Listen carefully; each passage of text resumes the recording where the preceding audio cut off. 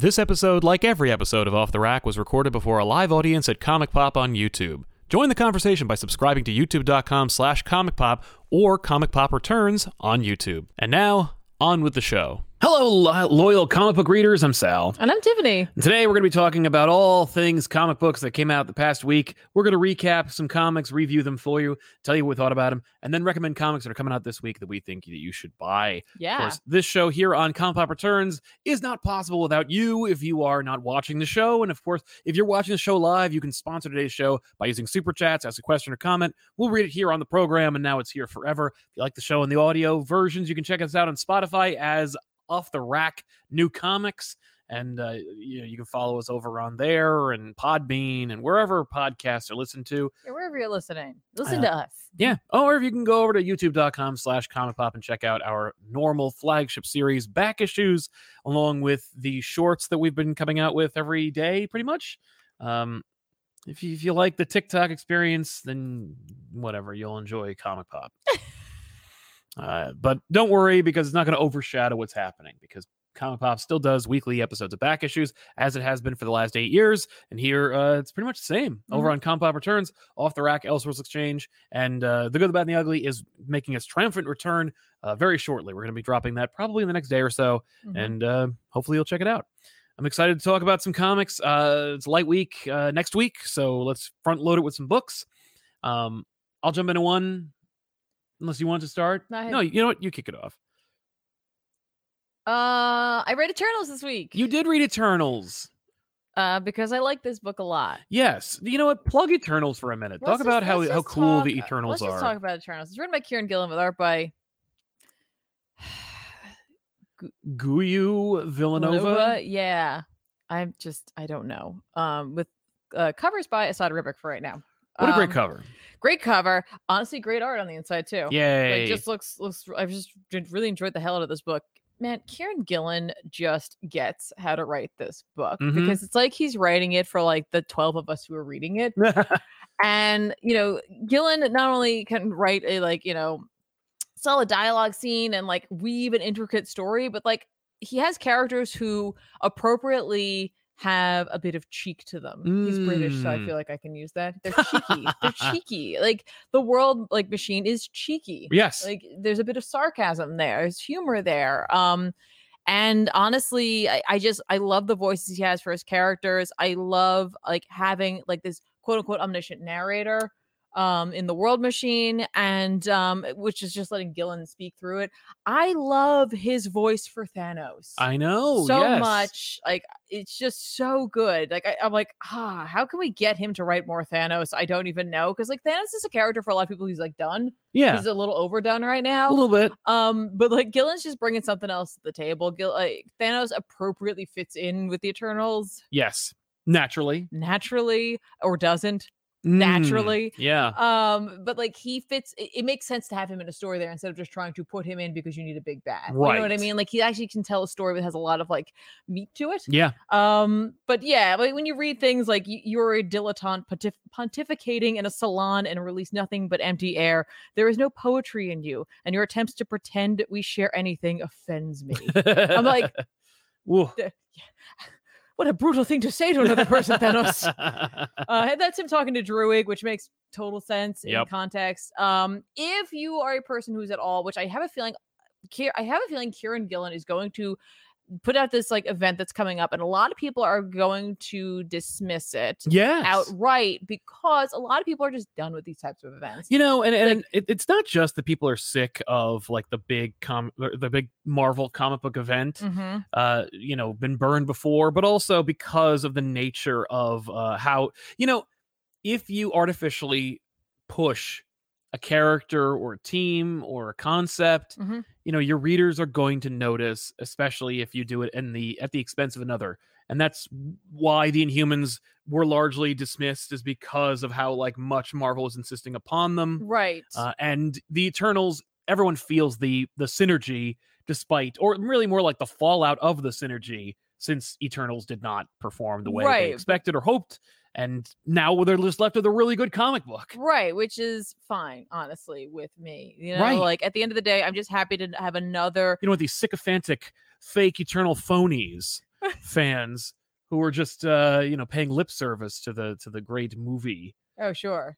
Right? No, you just want hardcore real Eternals fans. What I like about this is like Gillen's take on the Eternals is along the lines of Gaiman, where it's like something that, yes, like, it's going to challenge you a little bit here and there, but it's mainly word use where you're just like, do I know what that means? Right. Maybe I want to look that up. Yeah. So there's like an educational value. But it's fairly penetrable. You can just kind of be like, okay, cool. Like you're learning along, like using the world machine as a like narrator and like educational tool, a la like Hickman's infographic pages, which we do see those in these books as well, is really smart.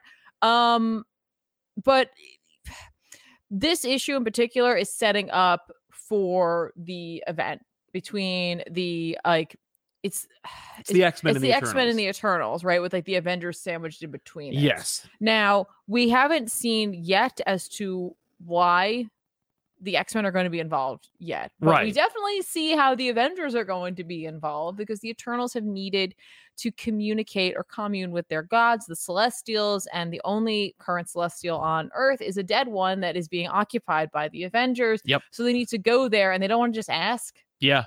Which they easily could, since there have been former members of the Avengers that are Eternals. Yes, but there's a couple of other things going on in the background. Thanos is in charge of the Eternals, right? It's just, they want to just go in, do their thing, and get out. Exactly. Honestly, it's kind of offensive that they're even in there. Yeah, to the Eternals, certainly. To the Eternals, they're like, why are you here? They did get permission to do that, by the way. Right, but it's still like, for some of the Eternals, they're kind of like, they don't really ever understand. Just not a fan. Not a fan of that. But they need to do that. So, of course, they have there's a whole Ocean's 11-esque scheme, how they're going to get in and do this. And of course, it goes awry because of something else that Thanos is working on. So the Avengers end up having to sort of work with the Eternals. Not really. They kind of come in at the end as the Eternals have taken care of something else. Meanwhile, they're trying to commune with a Celestial. Yeah. They get the ghost of one. Okay. Or the ghost of that Celestial who will not speak to them. Why? Why indeed? But they know that he's spoken to the Avengers and it's offensive. He's offended. Yeah. And they're offended. Everybody's offended. But violence comes into play, and we're left on a cliffhanger at the end of this issue. And I literally can't wait to get the next one. I wish it was out now.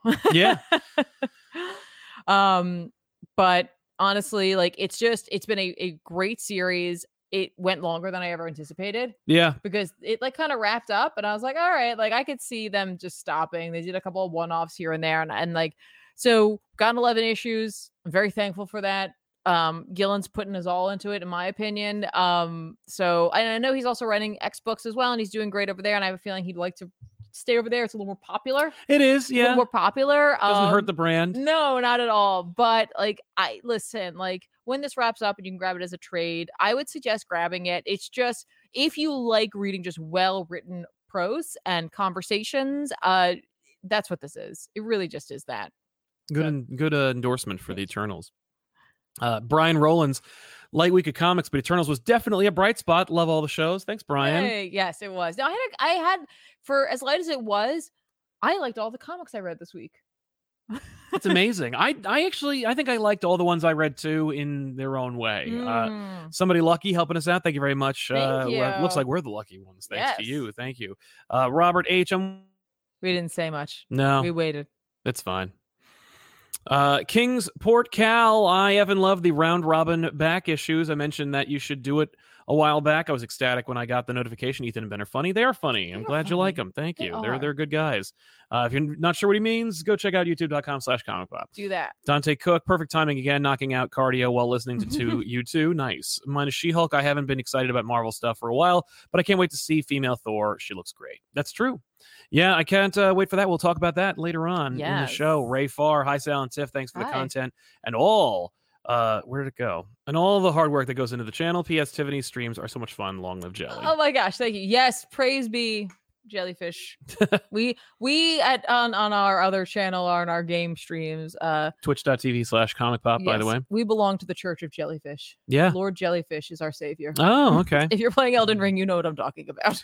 Living Freak. Didn't Magneto resurrect a Celestial at one point? Maybe that's their connection to this Avengers X-Men Eternal story. Maybe. I probably doubt I don't know, because something was revealed right at the end. We don't know what it was, but we get like a reaction face as to information given by the Celestial at last. Mhm. And I wonder if it doesn't have to do with Krakoa. That'd be interesting. Patrick says, hi, I'm in Love and Thunder. Would you prefer if All Black was an MCU symbiote or just the OG comic random black goo that it corrupts him?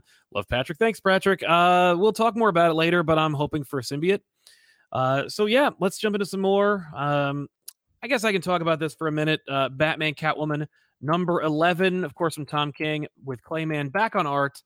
This makes the most sense. If they had kept Clayman on the whole time, if they just delayed it, because that's the thing. I don't hear anybody talking about this book, and I didn't really hear many people clamoring for it when it first was launched. That cover is spectacular. Every page that Clayman draws in this series is spectacular. The lighting, the lighting's incredible. The like limited color palette, it's damn good. No, it's great. The issue itself is fine and hot. It was very it started to explain a little bit more about Andrea, the Phantasm's backstory and her motivations.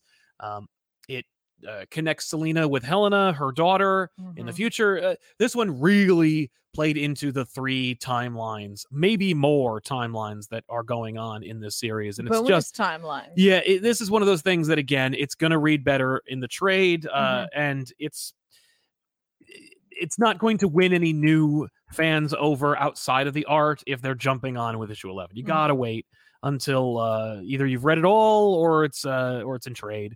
Otherwise, I think it's a well-written series. I think the art is spectacular with the random Liam Sharp in the middle there, which is always going to. It will always be. I don't want to call it a stain, because I think that Liam Sharp has an incredible talent.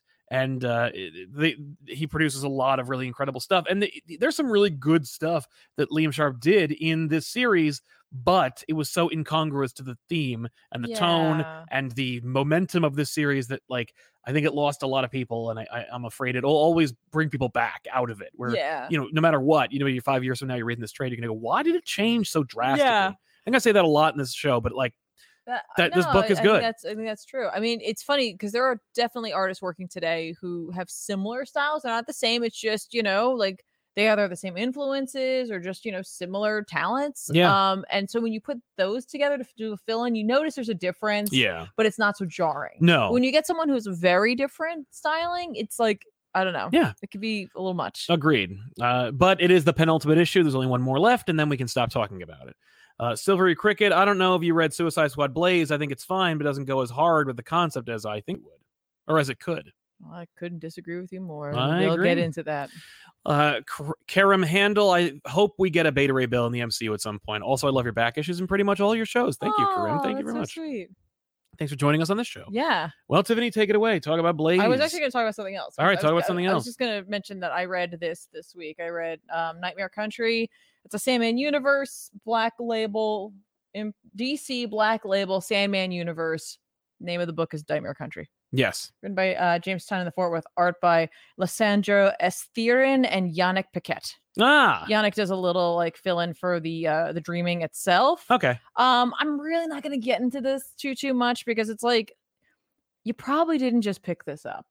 You think? I'm going to guess. Maybe you did. I don't know. And if you did, I'd love to know how you felt about this, because my understanding is this is supposed to be something of a spiritual successor to the story that's in A Doll's House, which is volume 2 of Sandman. Yes. Much celebrated run. Yeah, no, that is like all the volumes are great. That volume in particular, a little something special there for sure.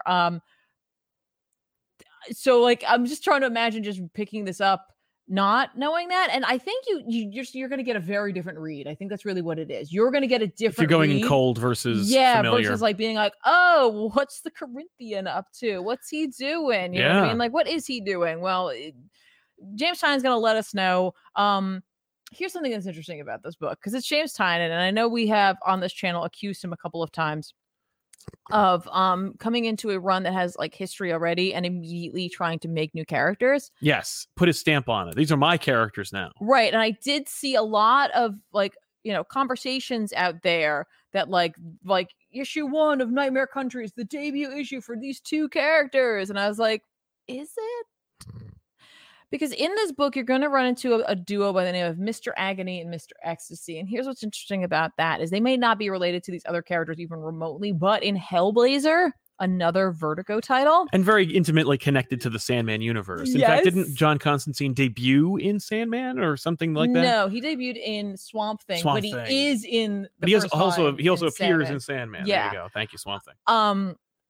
But in there are 2 like demons who work as like enforcers in a way of hell, named Agony and Ecstasy, and they're like twins. Or like brother and sister. It's nebulous, you know what I mean? Yeah. And I'm like, I can't tell if Tynion's doing a deep dive here or Tynion just don't care and he making his own characters that are similarly named doing similar actions. I don't know if like where they're from, because we are dealing with dreams, of course, but hell is tied to the Sandman mythos. So I don't know. I don't know if Tynion doing what Tynion do, or Tynion is like, no, I know this stuff. Right. I mean, he definitely does, because I know that he's I think in an interview recently he said something to the effect of like, if anything was ever going to bring me back to DC, it was going to be Sandman, and then they offered me Sandman, so I did it. That's what I'm confused about. You know what I mean? Yeah. Where I'm like, I can't tell, and I'm going to hold off any I feel like if they're going to use the same name, there's no way it's not a connection. It's just he added Mr. But he had to add another thing. I don't know. He had to make it a little different. I think I'm going to hold off judgment on it as to whether or not he's created a new character or characters needlessly, or not. I think it might be a reinvention. It could be. It absolutely could be. But otherwise, I really enjoyed this. The art style really reminds me of like Vertigo titles, like in like the best way possible. As it should. It's like grimy and gritty and very artistic feeling. Beautiful color palettes. Yeah. It's just a fun looking book. Even the paper itself has like an older feel to it, like some of those older trades yes, it does. You pick up from Vertigo. That could also be a reason why the color seems so strong. Really, I did enjoy this book. If you are a fan of Sandman, I would say grab it. And if you're just a fan of horror, you might be okay. Honestly. Like I said, like I think you're just going to get a different read than those of us who are a little more familiar with the Corinthians background. But that's true. Check it out. James Tynion IV, Nightmare Country. Yeah. Oh, incidentally, we went to the comic book store recently, and I took a look at some of the those Marvel comics in question. In the last episode, Marvel's been accused of doing lower quality print on certain books. I can attest to the fact that the cover stock is not unlike the interior page quality of this. It is very different from what you'd expect from Marvel or from DC. It is, in fact, just it is a lower quality. And I know that I have had it confirmed that there is a paper shortage, and it's not just that Marvel's being cheap, but Marvel choosing to go cheap on certain books is indicative of an ongoing and potentially continuous problem. You may not notice it because Marvel's only doing it on 1 or 2 of the lowest selling books that they publish. So obviously what they're doing is they're testing it out. They're testing out lower quality print runs on books that are either on the verge of cancellation or have already been decided to be canceled. So what does that mean? Well, on one hand, I don't blame them for testing the waters, because they are a publishing house trying to make money, and in a paper shortage, they are trying to recoup their losses. And hey, a published book beats a not published book. Am I right? But it is Marvel. And why I say that, I'm making a point of saying, like, I do feel that if they do get away with it, and by I say that, I mean, like, if the audience who's reading that book is upset that they're getting a lower quality book than like a AAA selling title, Marvel will persist. They will continue to publish lower quality books on lower selling books, and that ain't fair. Yeah. And they'll only do it for as long as they can get away with it. So if you have a problem with it, if you do know about it, call them out and do it respectfully, of course. Just be like, I don't appreciate this. I won't be buying this. I don't like, and I will pick up more when you roll this back. I mean, like, that's the only way you're going to get change. You have to put your money where your mouth is and refuse to buy. That's it. Mm-hmm. They only listen if you tell them and if you show them. Okay. That's it. Yeah. So, there's that. I just wanted to bring that up because it is something that people have been talking about, and it affects us all, or it could affect us. Yeah, all. Absolutely. What was it? Did I read this one already? Karim Handel. I hope we get Beta Ray Bill in the MCU at some point. Also, love your back issues and pretty much all your shows. Yeah, you said that already. Thank you. Oh, well then, thanks again. Yeah, and I hope for Beta Ray Bill as well. Abe Sapien, thank you both for covering works of George Perez on back issues. As someone that learned how to read on his and Wolfman's Teen Titans, it's awesome to see the wonderful man being celebrated. I wish we could do it in a more showy, bombastic way, but I'm glad we could shine a light on it. It was deliberate that we did War of the Gods and Avengers Ultron Unlimited. I want to celebrate the man while he's still with us, and hopefully, if any of it trickles down over to him, he can know that he's made an impact. Yeah. If you can, let him know that he's great. Patrick also says, one last thing. Sorry for hijacking the conversation, but is Amazing Spider-Man Beyond worth it? I've heard some shitty things about the ending. I'm not a huge fan of it, but a lot of people did enjoy it. We ourselves reviewed it pretty much since its beginning to ending. Wasn't thrilled about the ending, but I wasn't thrilled about its beginning or middle either. So, I'm not really the best judge. But I will say that if you are a fan of Ben Reilly, you may enjoy it. It's certainly the biggest exposure the character's had since the last time they pushed him. There's some fun art. Sometimes. Ray Farr, I watched Tiffany's Doom Patrol episode of Back Issues, and I loved it. Thanks. Yes, who are some of your favorite comic duos? Miller and Mazzucchelli have created 3 of my favorite books ever. Yeah, well, I mean, their combination of Daredevil Born Again is one of the most perfect comic books that the Big Two's ever published. I always like to see Jeff Loeb and Tim Sale work together, but then again, you get Captain America White. Never mind. But sometimes that's a pretty fun team. I love Bendis and Bagley. Can't argue with that. Yeah, I like Aaron and Botchlo, but I was gonna say I like Spurrier and Aaron Campbell. Yes, that's where my Aaron came from. For sure. They tend to write a grimy, gritty. I was gonna say both. I know. Just grimy, type of book. So really like that quite a bit. Who else? Yeah, there's so many. Honestly, right now, whoever's drawing X-Men right now, Jerry Duggan and Pepe Larraz. Yeah, I was gonna say Vaughn and Staples. Oh yeah, Vaughn and Staples. They were a great duo. Aaron Jefferson. Besides TMNT, what other arcades are in the cabinets behind us? We've got X-Men vs. Street Fighter and The Simpsons. One day, the X-Men arcade, the 4-player arcade, will be available for low enough for me to purchase it. Living Freak. That's right. Living Freak. Well, most digital services for comics are crap these days, so if continuing to read comics in print means reading them on newsprint, then so be it. That's certainly one opinion to have about that subject. So what else do you want to talk about? I read something really random this week. I don't know why I did it, but I read "What if Miles Morales became Wolverine?" Oh yeah, I remember them them selling this concept. It's just a bunch of what ifs about Miles Morales. Like, what if instead of Spider-Man he was Wolverine or Captain America? Yeah, this is written by John Ridley with art by Fareed Karami. Okay. It was fun. That's really all I have to say. It was a fun take on it. I like the costume because it's intrinsically Miles. You see the jacket with the hood. I automatically makes me think of Miles. Probably because of everything he's been in recently. It's a visual cue for me. Yes. But it was a fun short story. It's not a very long comic at all. Yeah. But it hits all the notes of part of Miles' story, part of Wolverine's story, and it really is just the Weapon X part of it. But I thought they did a fun job. It was just it was fun. Yeah. Very short. Okay. Yeah, 28 pages. Yeah. And it's you're doing a Wolverine story, there's gonna be action in there. So right. It's short. Yeah. It was fun. It reads fast. I read Batman 89 number 5, which is the penultimate issue of the Sam Hamm, Joe Quinones much anticipated and now oft forgotten sequel, semi-sequel, reboot, if you will, to the Batman Burton verse, which presupposes the idea that Batman Forever doesn't happen, that these creators had the free reign to continue the Batman, Michael Keaton, Tim Burton worlds unfettered. Of course, Billy D. Williams is Two-Face. He becomes Two-Face. There's a Robin in there who I guess would have been played by Marlon Wayans. Michelle Pfeiffer's Catwoman is back, kind of. Every time she appears, I'm like, oh yeah, that's right. They put her on the cover, and then she's in it for 2 panels. She's really confusing in this issue because you forget about her in the last issue, and then she just kind of shows back up, and she's doing something you wouldn't expect her to do, like she's a receptionist or something. It's just really weird. What? It's this series. She just fell back on what you know. I don't know.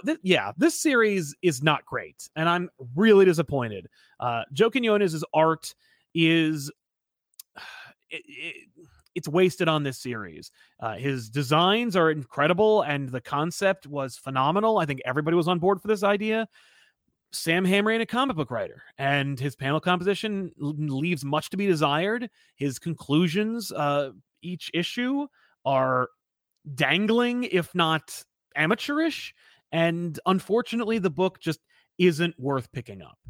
If you ever read this, it'll be in a $5 trade bin somewhere. Like, you will pick up this book inevitably because you were curious about the concept after you forgot about it. That's what this is. It's a book that you will ultimately have forgotten about it, and it's a shame because it was a neat idea, and it's one, like, who doesn't want to know what Burton would have done, or see Billy D. Williams in his prime being Two-Face? Would have been cool. Instead, it's just this kind of thing that exists. It's not terrible.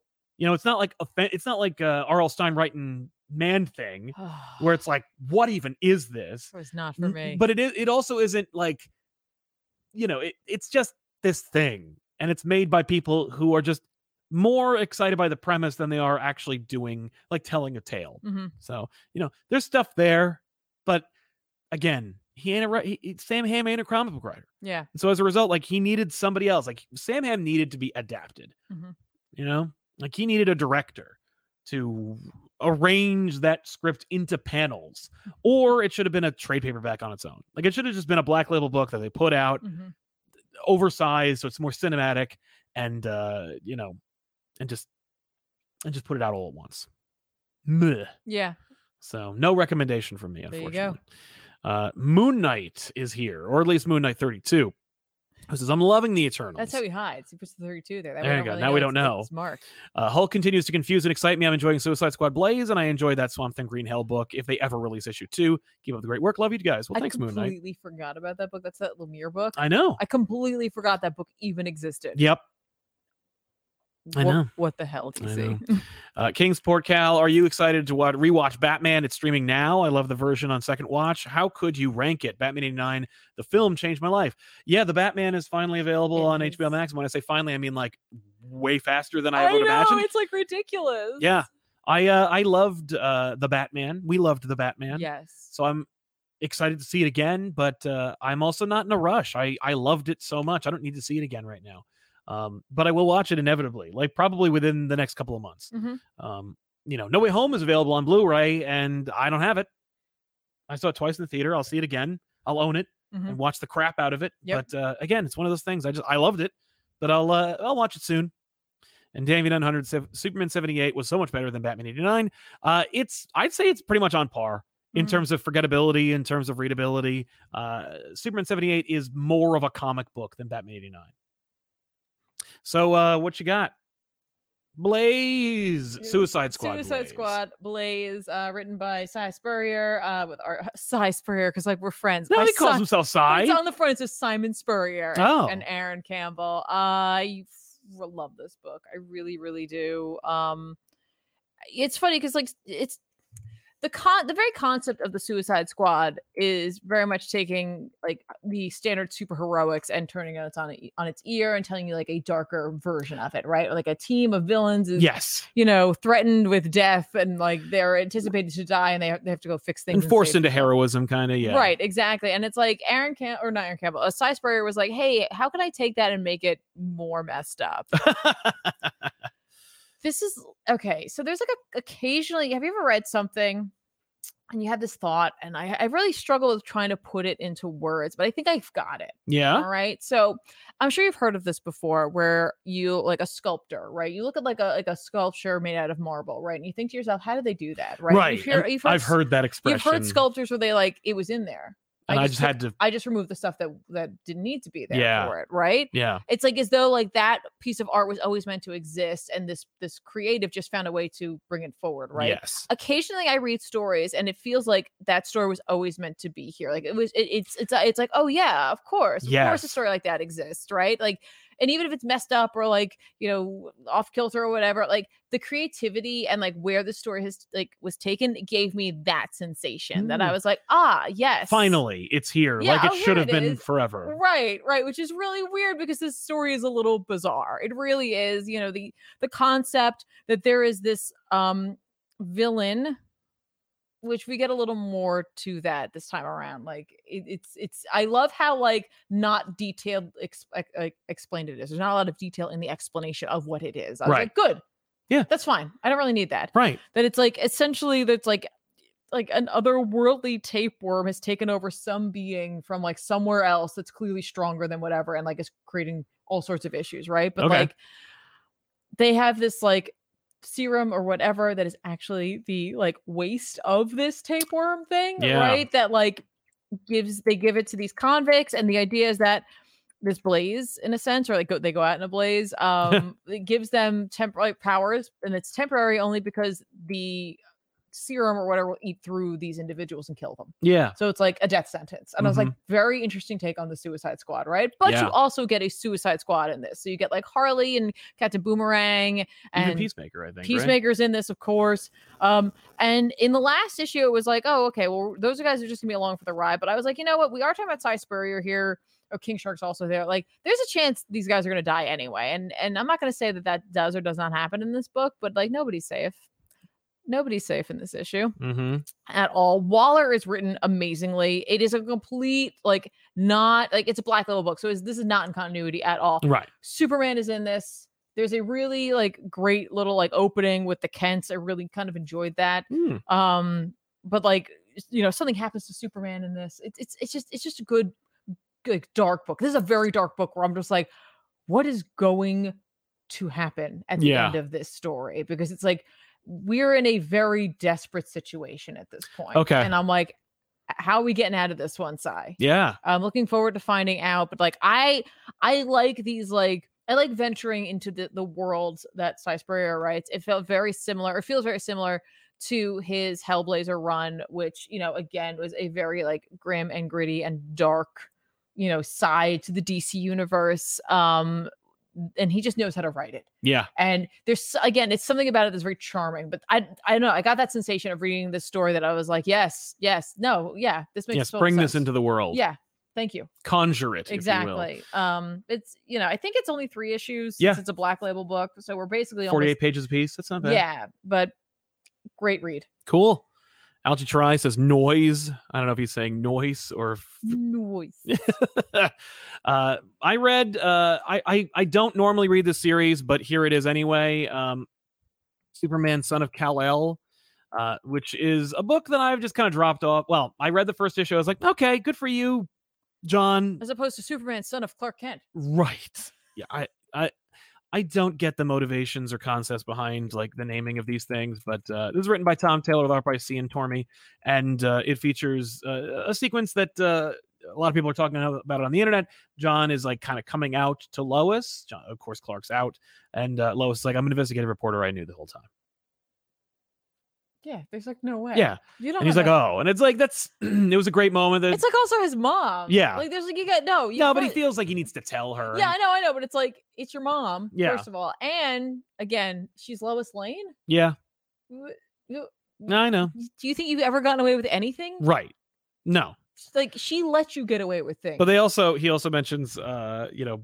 Well, yeah, but like you thought that Superman and Clark Kent were 2 different people because of a pair of glasses. So I kind of figured I should tell you. She's like, yeah, and you thought you got away with eating 5 extra cookies. Right. I always knew. I have a journal. Exactly. I write them all down. I keep a record.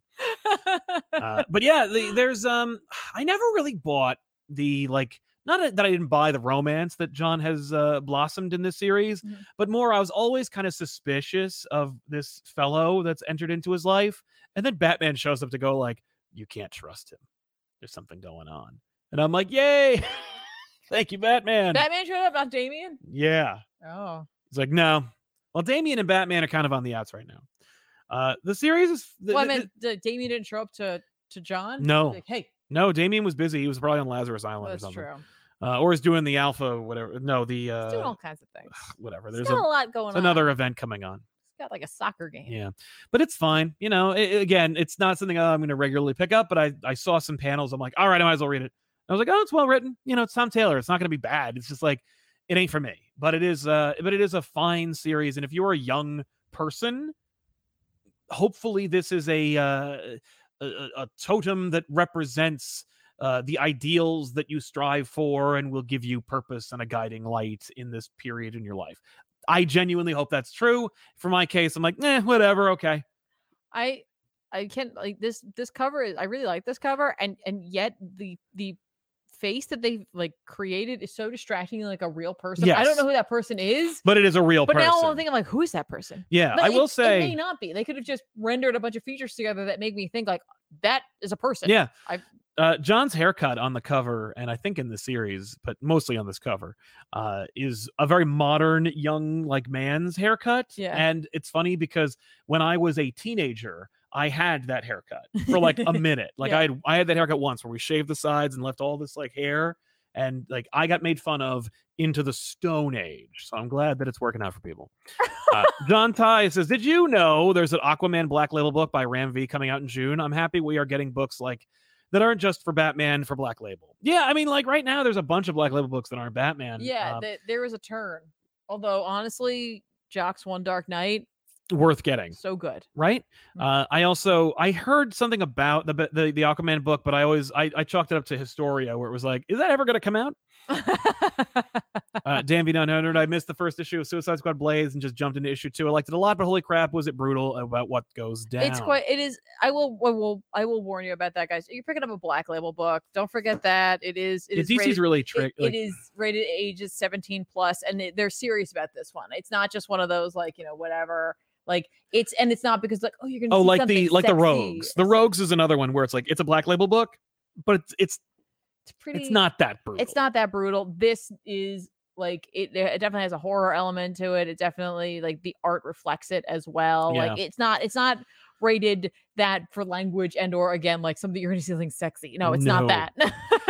Jordan Thill wanted to send a thank you since I just finished covering 21 days at my job, and watching her episodes before my shifts helped a lot. Last episode on Avengers was hilarious, and the history explanation was very interesting too. Well, thank you, man. And congratulations to you, sir. And good luck on the rest of your employment. Alex Sanchez, Ramvi is really killing it recently with Swamp Thing and Venom. Anyone here excited for his new Aquaman Black Label series or Detective Comics run? Yeah, man, I'm sure. I know at least one person who's down for that Black Label series. Ramvi also is getting another book that people were talking about. Well, remember that? Like he was getting some book, and you were like, "Hey, look at Ramvi getting another book." I don't remember what it was. I don't remember. Are you sure it wasn't the Aquaman book? No, it was not Aquaman. Okay. In any case, let's move on. Yes. Let's see. I guess we could talk about X-Men number 10. Yeah, let's talk about X-Men number 10. X-Men number 10, of course, is written by Jerry Duggan with art by Javier Pina. Art and writing is great in this issue. The art's, when you have Pepe Larraz, it's like, oh no. But like when you lose him, but I think Pina did a really, really great job of not just complimenting him, but also doing their own thing. Yep. And succeeding in many different arenas. Yeah. In the story. Wolverine goes out on her own to kick some ass, take some names, and test out her new adamantium. She thinks one of her one of her sisters, one of her offspring, or whatever, is being held by Orcus. Yes. I love that. Yeah, she got new adamantium. Oops. Yeah, I love that. What? Yeah, it's only in the claws. Don't put it in her body. What? That is such a moment for anyone who's just like, I know what I'm doing. Yeah. Well, and it also is a great like context thing because it's like, oh, doesn't Laura have an adamantium skeleton too? Like, nope. No. But I really enjoyed that. It's a very realistic moment. I've done those types of things. You're already doing the thing, and then your brain tells you just like you're like someone said something. Yeah. And you're like, huh? Right. It's only here. Oh. Well, I guess we'll try to do it again. Yeah. Well, I love that too. It's like, we should get them all again. It's like, she's going to die. Right. It's fine. Yeah. We're going to have to bring her back at some point. But of course, the cover indicates that we're going to get a Lady Deathstrike Mhm. appearance, which kind of actually ruins the reveal. 100%. 100%. Because the reveal is that it isn't an offspring of, it isn't like a Gabby. Yeah, no, it that definitely did. Like the cover, the description of this. Yep. Big saying death strikes swiftly. I'm Yeah. like, you couldn't just. Okay. No. Fine. But yeah, so Laura rescues Lady Deathstrike Mhm. and brings her home, well, to Krakoa, where she leaves. I loved the sequence of them like escaping, knowing they're going to be jettisoned into space, Yes. contacting Jean. Mm-hmm. And I love that it's just a little quiet moment. The rogue scene. The rogue scene where it's just boom, and they're like everyone within earshot had to go to the healing gardens as Rogue went supersonic. Yeah. I'm like, I thought that was so amazing.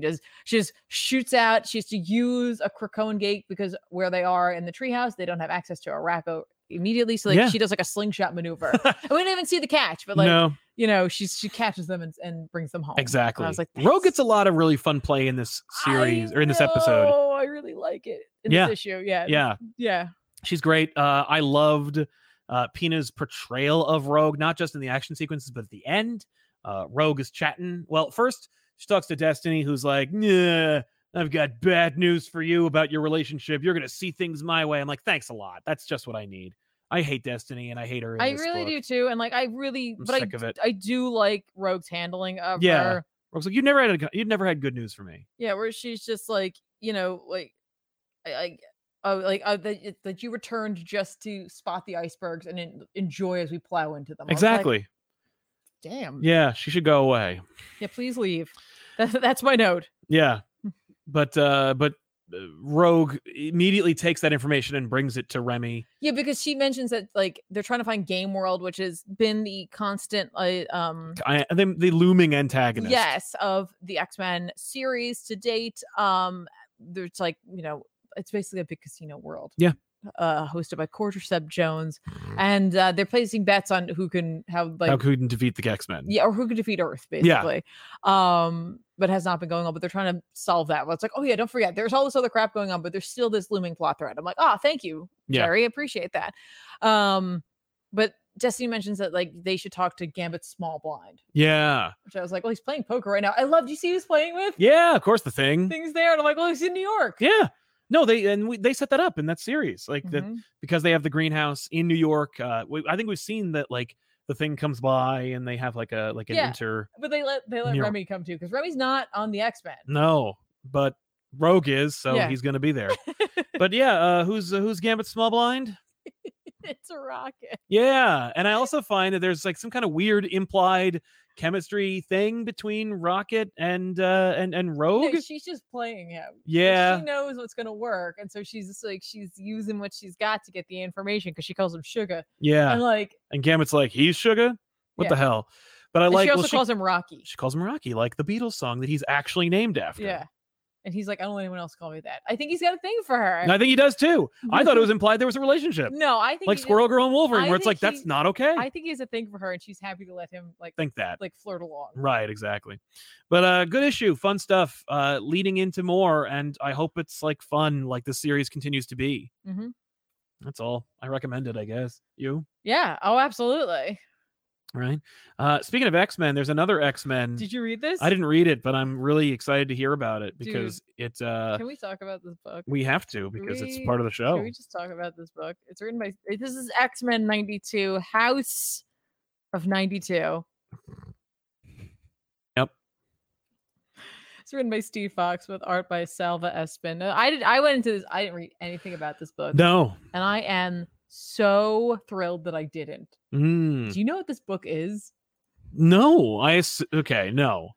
This book is a retelling of the Krakoan storyline, but as though it happened in the animated series. Okay. So it's using the animated series like history and then going like, this season we're doing Krakoa. Some of it, not kind of and not really. They definitely change it, but it's all this like those characters and I gotta tell you, this was stupid fun. Like literally launched into it. There's a big fight going on, and it's the fight. Remember the fight with Orcus originally? Where, Yeah, like, the team goes up where they and all die. Yeah. we see the same thing happen here. That's awesome. Magneto's also there though. Like, yay! You know, and Magneto was really awesome. And they in the destroy show. Master Mold. Oh, they destroy. didn't create Mother Mold for the show. No. They destroy Master Mold, but was it Trask? Yeah, sends his like signal off to like activate. I'm gonna guess the next phase. Okay, Mother Mold, right? Cool. But this is just stupid fun. It's just stupid fun. Yeah, everybody. Like it's just like the art's fine. It's cartoony and ridiculous and over the top, but like. You know, seeing like, oh, like, you know, hopefully people like, you know, acknowledge the like nation of Krakoa. Like, do you Canada? Do you like whatever, right? When they come back in their eggs, they're fully dressed because, you know, because it's a cartoon for children. That's awesome. So ridiculous. The 5 are different. Of course, they have to be. Right. Like Tempo's there, but she is part of the team, but she's not on the 5. Fabian Cortez. Okay. Is part of the 5, right? Okay. And you know, we have like there's like okay, so there's no like they don't really do a very good job of like keeping it under wraps, like some of the like secret plot that's going on, because like what spurred on this creation of Krakoa was that there was an attack at the Xavier school by the Sentinels, and like they really like messed up a bunch of the kids, and Jubilee died. Oh no. And like Wolverine is just like inconsolable. He's constantly trying to kill anyone and everyone. Okay. Right. Like, and like everyone's like, we're all mourning. It's not just your sadness, Wolverine. Yeah. Okay. But like even Magneto was like, yeah, no, this is messed up. Yeah. Like, they came together and they formed Krakoa. Is Morph there? No. Morph is not there, and nothing is for Morph. This one's for you, Jubilee. But like the idea is that like they came up with the resurrection protocol, and the first time they test it is when the X-Men all die. Oh, like they're like, okay, good, it worked. Do they resurrect Jubilee then? No, because they didn't know to do that, and they didn't have backups. Okay, so like they can't bring Jubilee back, but it doesn't matter because Jubilee is our Moira. Oh, she has her like fireworks powers, but she's also lived like 10 lives. Oh my god, that's awesome. So like Jubilee's in a bunker with like, you know, chips and video games, just, you know, waiting it out. And like, it's so like stupid. It's stupid, but like, I really had fun. It was just fun. I just enjoyed reading this. I was like, especially knowing what happens with Krakoa. Like knowing those first issues, you get to look at this and be like, oh my gosh, oh, that's this. Oh, it's just, again, it's stupid. Amazing. But I really enjoyed it. Love it. I'm glad it's fun. It was fun. Yeah. Kingsport Cal, just to be clear, Gambit's a pimp. He's never touched Rogue. He can't. Still, she is madly in love with him. I've spent too much money today. Love y'all. Thanks, actually, they have. No, they definitely have. They have, and because when they first got married, they used power dampening like collar, well, a necklace, let's call it that, so that they could have a honeymoon. Yeah. Let's see. Anything else you got? No. Okay, then let's talk about Flashpoint Beyond, the triumphant return of Jeff Johns to the DC they've got universe. a Beyond? Yeah. Oh, yeah, they got a Beyond, all right. No, they technically did have Batman Beyond originally. Yeah, this has nothing to do with the Beyond but universe. I'm just saying, like, Spider-Man Beyond. Oh, yeah. Flashpoint Beyond. Yeah, I don't know. I don't understand the title of this book. Be Beyond. But, yeah, so, okay, Flashpoint Beyond is... Man, you know, on one hand, okay, so it's written by Jeff Johns and art by Eduardo Rizzo. DC is understanding, I think, a little bit better the way to sell a Jeff Johns event as opposed to the way they have. The last 2 times they did, it was the biggest, most important thing ever. Right. And Johns set it all up. This is not set up, and he's just doing a thing. Now, it is happening during Williamson's own kind of like tone set for the DC universe. So wouldn't be a Jeff Johns event in the last decade without it, you know, without being in direct contrast to the other thing. But I will say that Flashpoint Beyond Zero does at least do some lip service towards everything else that's happening. The Dark Crisis is referenced. There's a very tongue-in-cheek reference where Batman has his chalkboard in a bunker that like explains all the things that have been coming out. One was 5G and it's crossed out as averted. We stopped that. Our efforts thankfully averted 5G. Okay. You didn't, because 5G was just repackaged as Future State, and then Future State did inevitably happen. But whatever. I think he's just really mad that he had to put 5G into Doomsday Clock as a literary reference. But yeah, so the idea here is that like Johns does a little bit of cleaning up, because there was always this question about like which Thomas Wayne is which and how many there are, because like Thomas Wayne died at the end of Flashpoint, but then like there's a Thomas Wayne in the Button, and the Flashpoint universe still exists, and he's like, what the hell? Then there's the Thomas Wayne who goes to the Prime Earth and becomes a villain for Batman, who's referencing stuff, and it's like, what is it? Johns is like, no, that's all the same Thomas Wayne. And after the Tom King run, that character Thomas Wayne was shunted back to his home Earth in the Flashpoint reality. This sets off a chain of events where Thomas Wayne essentially has to reintegrate into his life, but he's also Batman, and he's in this alternate reality that he knows is bullshit. Like, this shouldn't exist. Right. Now, what Thomas Wayne doesn't know, and Jeff Johns, I'm sure, lovingly is suggesting, is that there's a multiverse. It's like, this isn't a timeline, you know? You're not averting anything. You just live here now. There is no fixing this timeline. Right. Though I think there is an implication that it is, because there are unseen forces at work that are manipulating Wayne and other characters in this universe and outside in our own, in the Prime universe, to kind of be like, yo, this is important. What Thomas Wayne is doing is not necessarily of his own ideas, but he is dogmatically driven to prevent his reality, because that's what he did in the last one. So he's like, this reality sucks, bullshit, who cares? He looks up Barry Allen. He finds there is a Barry Allen in his reality. Okay. He goes and kidnaps him and kicks the shit out of him and basically sets him up to be Flash. Okay. But someone messes with the they break the chemicals before the lightning rod strikes, so he just murders them. So Barry Allen's dead in this reality. He will never be Flash. He can't go take Thomas Wayne into the future or into a new reality. Wayne is like, who cares? So basically, Wayne continuously throughout this book is just like, it doesn't matter. And there's a little like writing on his chalkboard, because Batman and Thomas Wayne Batman have chalkboards. And on his, it says everything matters. Mm-hmm. And some people have taken that to mean that Jeff Johns is trying to like suggest that continuity is important. Everything matters. Everything's happened. Right. You know, that's the concept that you should be embracing, DC.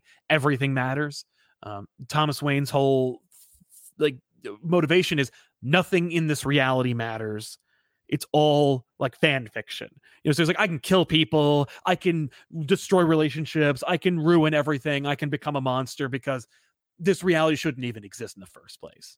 Which I find kind of a fascinating concept, because, you know, Flashpoint was a huge event that sold a lot of money. They made a lot of money for DC.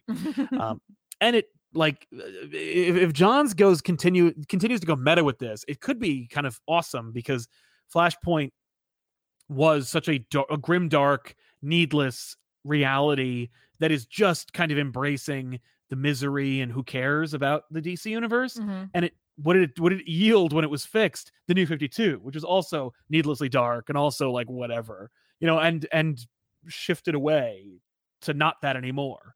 So to return to Flashpoint and to talk about how it's not important and it's really just dark for no reason, it's kind of like, that's kind of fun. So yeah, the art's good. Batman teams up with Marionette and Mime. Oh, because no one's used them. Right. So John's like, well, I know those characters. I invented them. Yeah, they're not doing anything. Even though they're just Watchmen versions of Punch and Julie. Yeah. But whatever. They're fun and they're in it. They're not in it nearly enough. But it's mostly a Thomas Wayne story. Mm-hmm. But there's some heavy suggestions that this is going to be really important. It obviously will not be, because I don't think that Jeff Johns is like anyone's friend over at DC. Right. But they're happy to take the money generated by his name and books. So here it is. Is that who? Is that Penguin? What am I looking at there? Yeah. Is it John? Yeah. But he's not in it. Oh. I think it might be Barry. The art is vexing. The cover is fine. It doesn't really sell you what's going on in this book. That's it. It's whatever. Okay. Like, it's fine. I'm hopeful for the future. But again, fool me twice, shame on me. So I'm not falling for this. I think no one else should either. Like if you want to know what's going to happen next in the DC universe, I would suggest reading Justice League 75 and The Dark Crisis. If you want to live in a fan fiction reality where the things that matter are the things that Jeff Johns wrote, then you should read Doomsday Clock and then this. Maybe they're gonna like shatter off into like another imprint that's like Black Label, but it's just Jeff Johns. Jeff Johns is the Johnsiverse. I suggested this a while ago. They should finally go Ultimate with DC. I know. They should make an Ultimate DC universe where it's like these, not Earth 2, where like Superman and Batman die. No, those are the universes where Superman and Batman are young and new and fresh and hip. Anyway, Superman's like, I'm never hip. No. And when you try to make me hip, it sucks. Ollie Davis says, traveling to LA in 3 days for a writing job. Well, congratulations, Ollie. Thank you guys for inspiring me and getting me through long work days and the rough personal ones. You guys are the best there is. Well, thank you, Ollie. So are you, man. Congratulations. Good luck. Much luck. Yeah. Have a great trip. Take luck. Take luck and have it. Supreme Omega on continuity thoughts on Morrison's philosophy, where they feel everything is canon, every bad and good story is canon in their view. Do you agree? Sometimes I think that, the idea of good versus bad is subjective. So like, I think that, if you were to tell me make a third Batman movie that's like the Burton verse and say that Forever and Return and Batman and Robin didn't happen, I'd be like, that's of course what to do. Then you read Batman 89, you're like, no, I guess it doesn't really matter. Like, so it's really subjective. But I do think that everything does matter, and especially in that universe. And I think Marvel's better at like creative, at mental gymnastics and continuity gymnastics than DC is. DC's like, oh fuck, we just drove into a ravine, just throw the car away and buy a new car. Marvel's like, whoa. Maybe this car is actually an all-terrain vehicle. So, and Dan V900 says, I love Eduardo Rizzo's art and I'm disappointed that Zamanico is doing the rest of the series. I prefer Rizzo. John's co-writing the rest of it with Jeremy Adams and Tim Sheridan is pretty weird to me. I like Zamanico. Me too. And I think it'll be a welcome change to the series. Nice. So Thor Love and Thunder was a trailer that dropped today. It did. I knew about it because Disney sent me an email that was like, we're going to drop the trailer and it's coming. Son. And so check it out. And so I did, and I had nothing to say. And it was going to be exclusive. So I was like, thanks. And that was the whole conversation. They even had to send me a poster, and I'm like, that's a cool poster, but I'm not going to post. I'm not going to tweet it. I did do finger guns earlier. Yes, you did. I did. So. I just didn't do it every time. No, it's true. Because you just kept saying, but then you just said John's. So yeah. You don't say the whole it's got to be Jeff Johns. But, yeah, man. So we're gonna spoil the trailer. So spoilers for a teaser, but there's not much to say because it's like it's a teaser, and I saw people being like, I don't know, there wasn't much to it. I'm like, do you know what a teaser is? I think there was a lot in this. Well, you know what it is? I think for like, it's weird how much like Marvel tends to just be like, it's all about the MCU and whatever, and yet there's something about this teaser that felt like it was really like hey, comic book fans. This one's for you. Did you see the post that I got rid of because Ron Mars tweeted it also, and it got way more traction? So I went, fuck it. No. There you go, Mars. Was it about the panels? Yeah. I saw the Kieran Gillen one. Oh, okay. That there was like, there is a straight up. It is just from there. It's an Assad Ribic. It is an Assad Ribic panel. Go get it, Ribic. And there is no interpretation. No, it's just that. It is just a straight up panel that is a shot from that comic. It's Aaron and Ribic. It's Aaron and Ribic. It's his Thor run. So like, yeah. Clearly that's the inspiration for this. Clearly. It's the inspo. Well, and at the same time, it's also like all over the place. Like this trailer has so much going on. You see young Thor, you see like the montage running scene, you see Thor with like the Star-Lord jacket, you see him with the Infinity War outfit, you see him with the Fat Thor crossed fit. You see like there's so much. You see Thor with the Viking outfit. I think we're seeing 90% of the movie on screen. Well, according to people, they're just like, yeah. I'm hyped as hell. I am too. I love that because it's like they don't. Apparently, for some people, and like this is just not how I like to see my trailers or my teasers. They just want the movie to be explained to them before they see it. Yes. Oh, and there is significant data to back up the fact that the majority of cinema goers would rather know everything that happens before they go see it because they can't handle conflict and confrontation, and they don't want to be stressed. They just want to know, so that they're like, I think that sucks, and I don't think that's how stories are told. That's not for me, but and I understand like the tension there. Like there's sometimes where I'm like, this is my leisure time.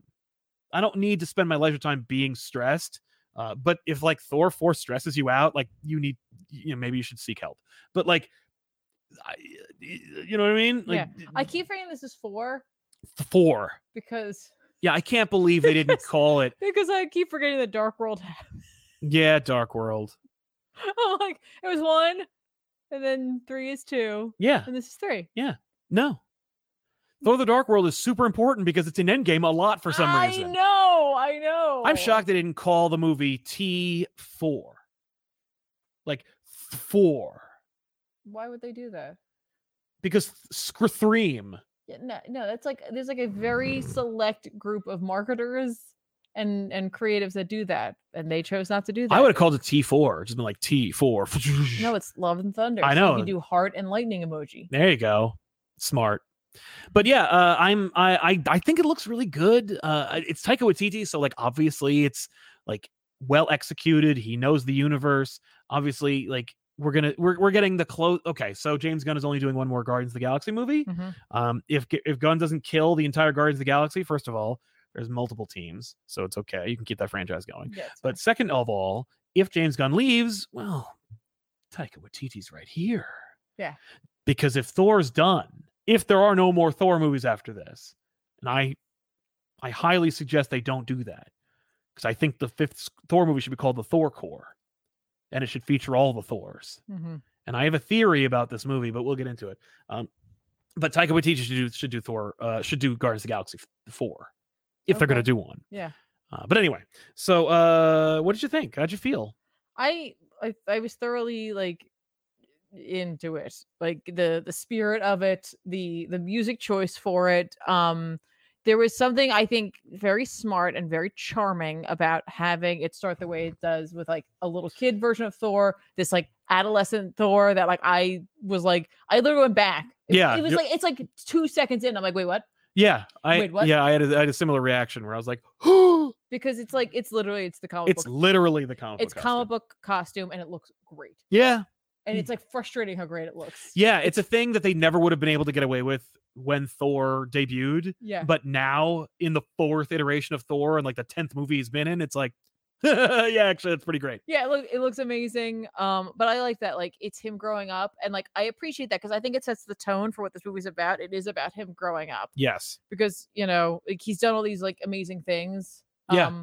But at the end of the day, what does he have? Right. And he doesn't even have Asgard. That belongs to like that's Valkyrie's thing. Yeah. Like so, like I think, and his brother is gone. Like yeah, his life feels hollow. I think this will be a Loki-less movie, by the way. I'm wondering. So like I'm honestly excited to see like if I'm correct that that's kind of what this is going to be about, and like that's the spirit of it, because I think it'll be a lot of fun. It'll give him a lot of opportunity to interact with potentially like little like nods to different Thor. I'm not looking for cameos, people. I just mean like we're gonna get plenty of cameos in May, but like things that like are related to Thor. Yes, that we'll be able to see just him trying to find his way.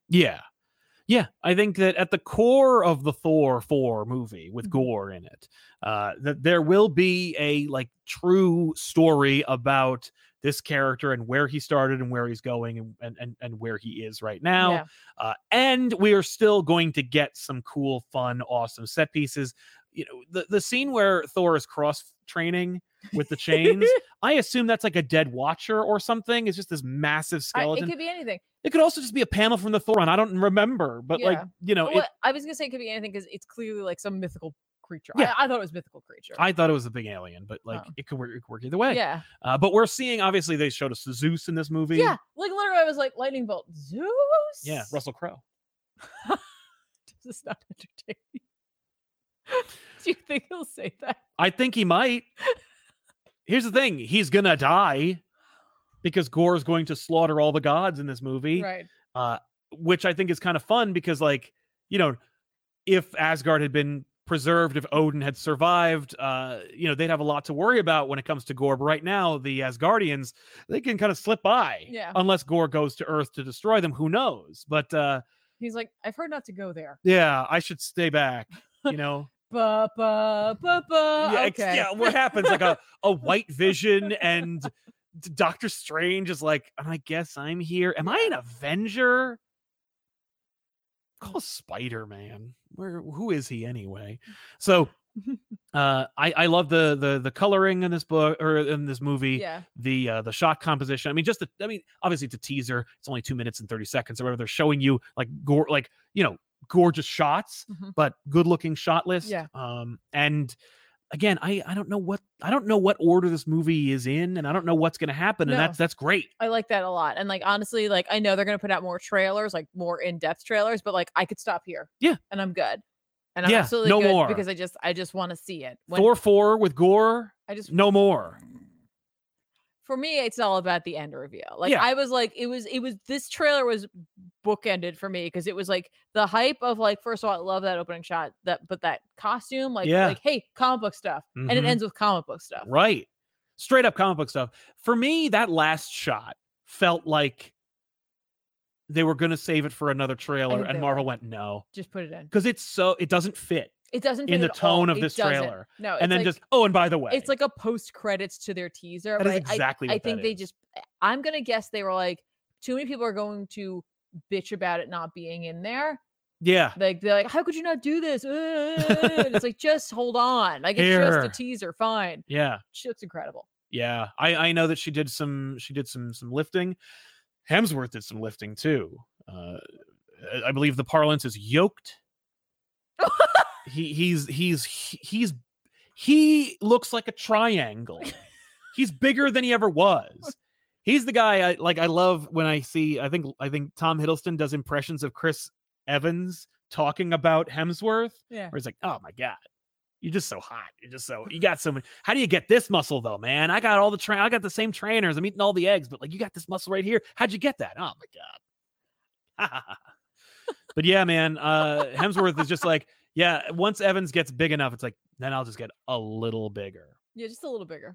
And I think this might be Hemsworth's last movie. So like Marvel movie. So he's like, I'll be the biggest I can ever be. Yeah. And then I'm going to stop because it's like, I'm going to fuck myself up. I saw in the comments here that someone said that the little boy is played by his, like one of the Hemsworth kids. Oh, that's such a nice idea. I was like, good for him. That's cute. Well, that's like you know the Easter egg about Dark whatever the hell, the second one, because he comes back. He goes to Asgard. He comes back, and then the post credits is that he comes back and he kisses her. Yeah, he smooches her. Yeah, Natalie Portman couldn't be there, so Hemsworth was like, "Can my wife stand?" Oh, that's right. That's right. That's right. It's like, oh, that's good. That's really sweet. But yeah, man, Natalie Portman looks great. I think the mask is CG.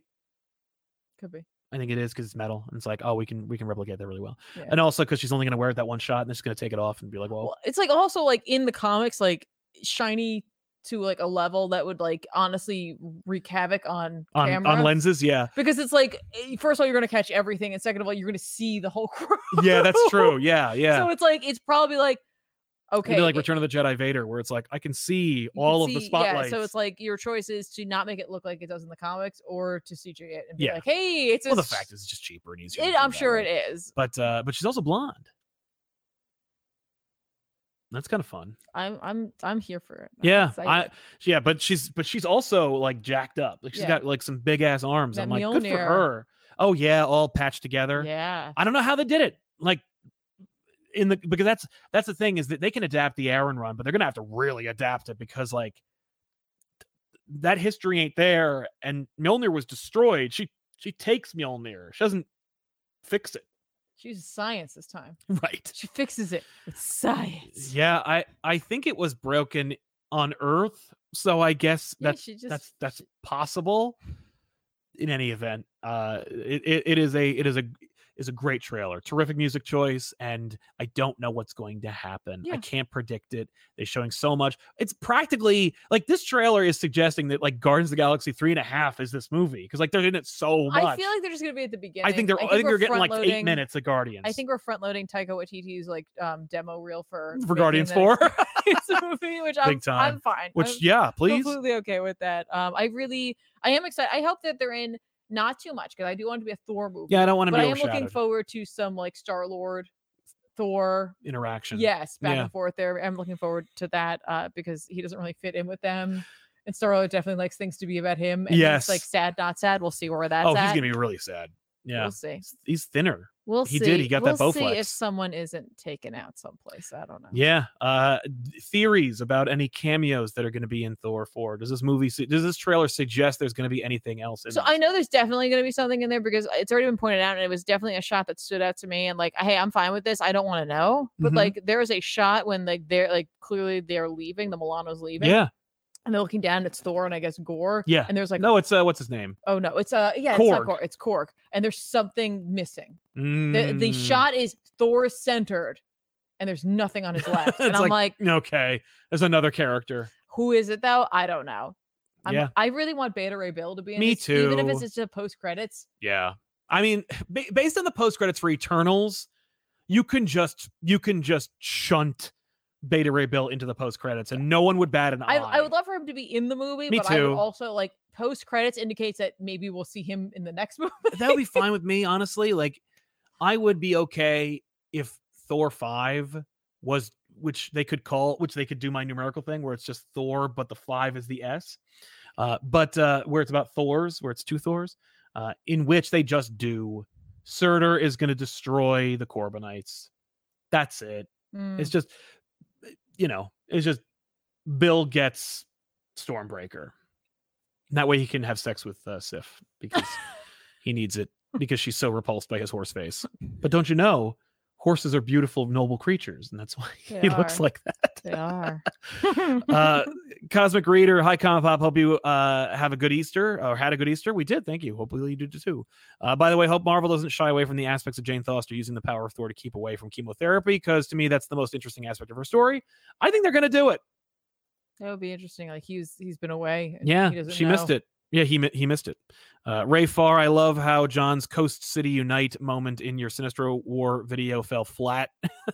P.S. Where does Jeff John's finger guns come from? Well, we explained it already in the last episode, but it's basically just that, hey, he's a go-getter. Jeff Johns. I'm Jeff Johns, and I'm here to help you. Let me give you my card.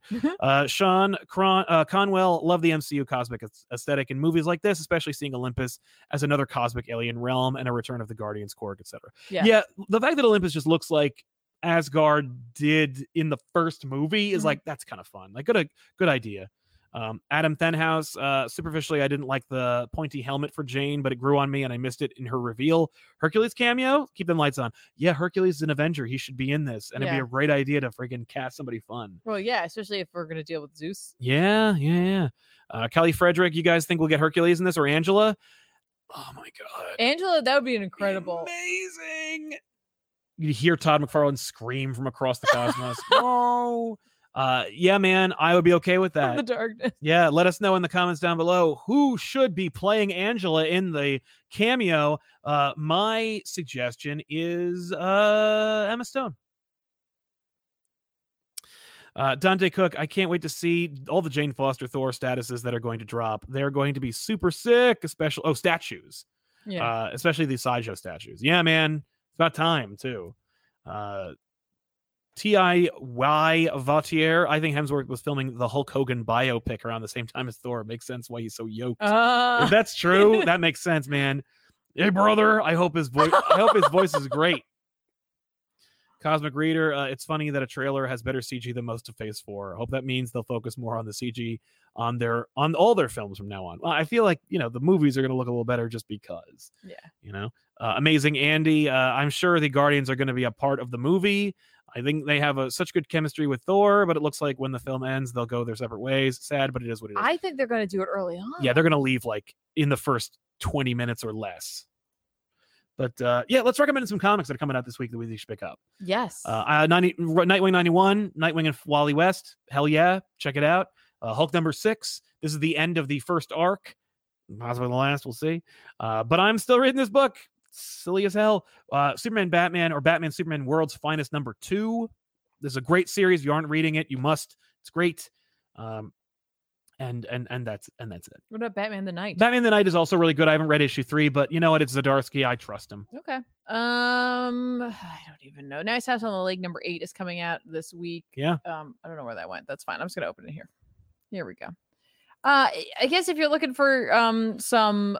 Oh wait, really? Oh damn it! I'm gonna have to pick this up. Really?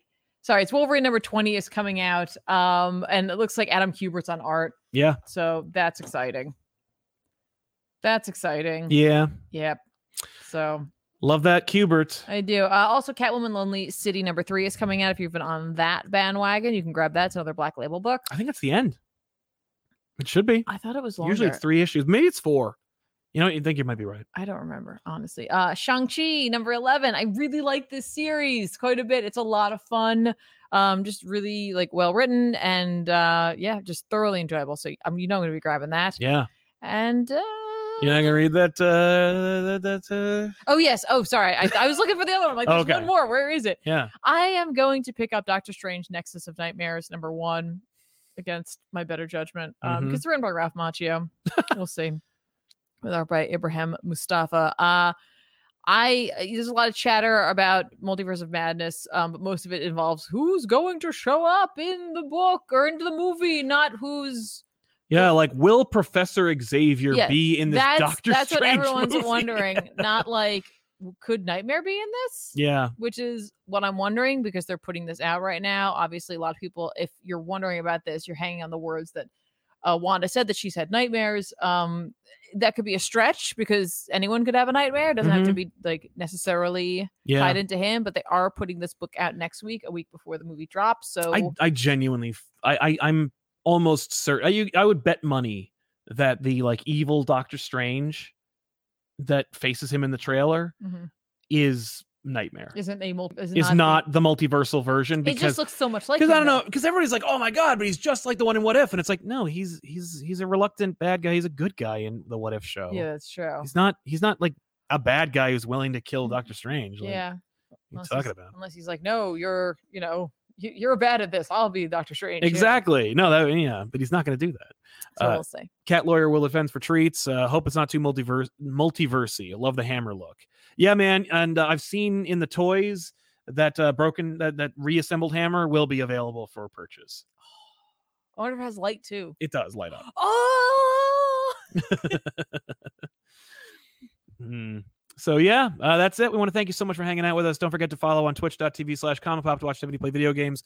And of course, subscribe here and get the notification bell on so you can get notified when Off the Rack and Elseworlds Exchange go live. Stay tuned for more here on Comic Pop Returns. But of course, don't forget to subscribe to youtube.com/comicpop to check out shorts. And of course, Back Issues, our main series. This week, I'm very excited. Batman's back. So, there we go. Anyway, thanks a lot for hanging out with us. Thank you to our Super Chatters for sponsoring this show. We'll see you guys next week. I'm Sal. I'm Tiffany. So long, everybody. Bye.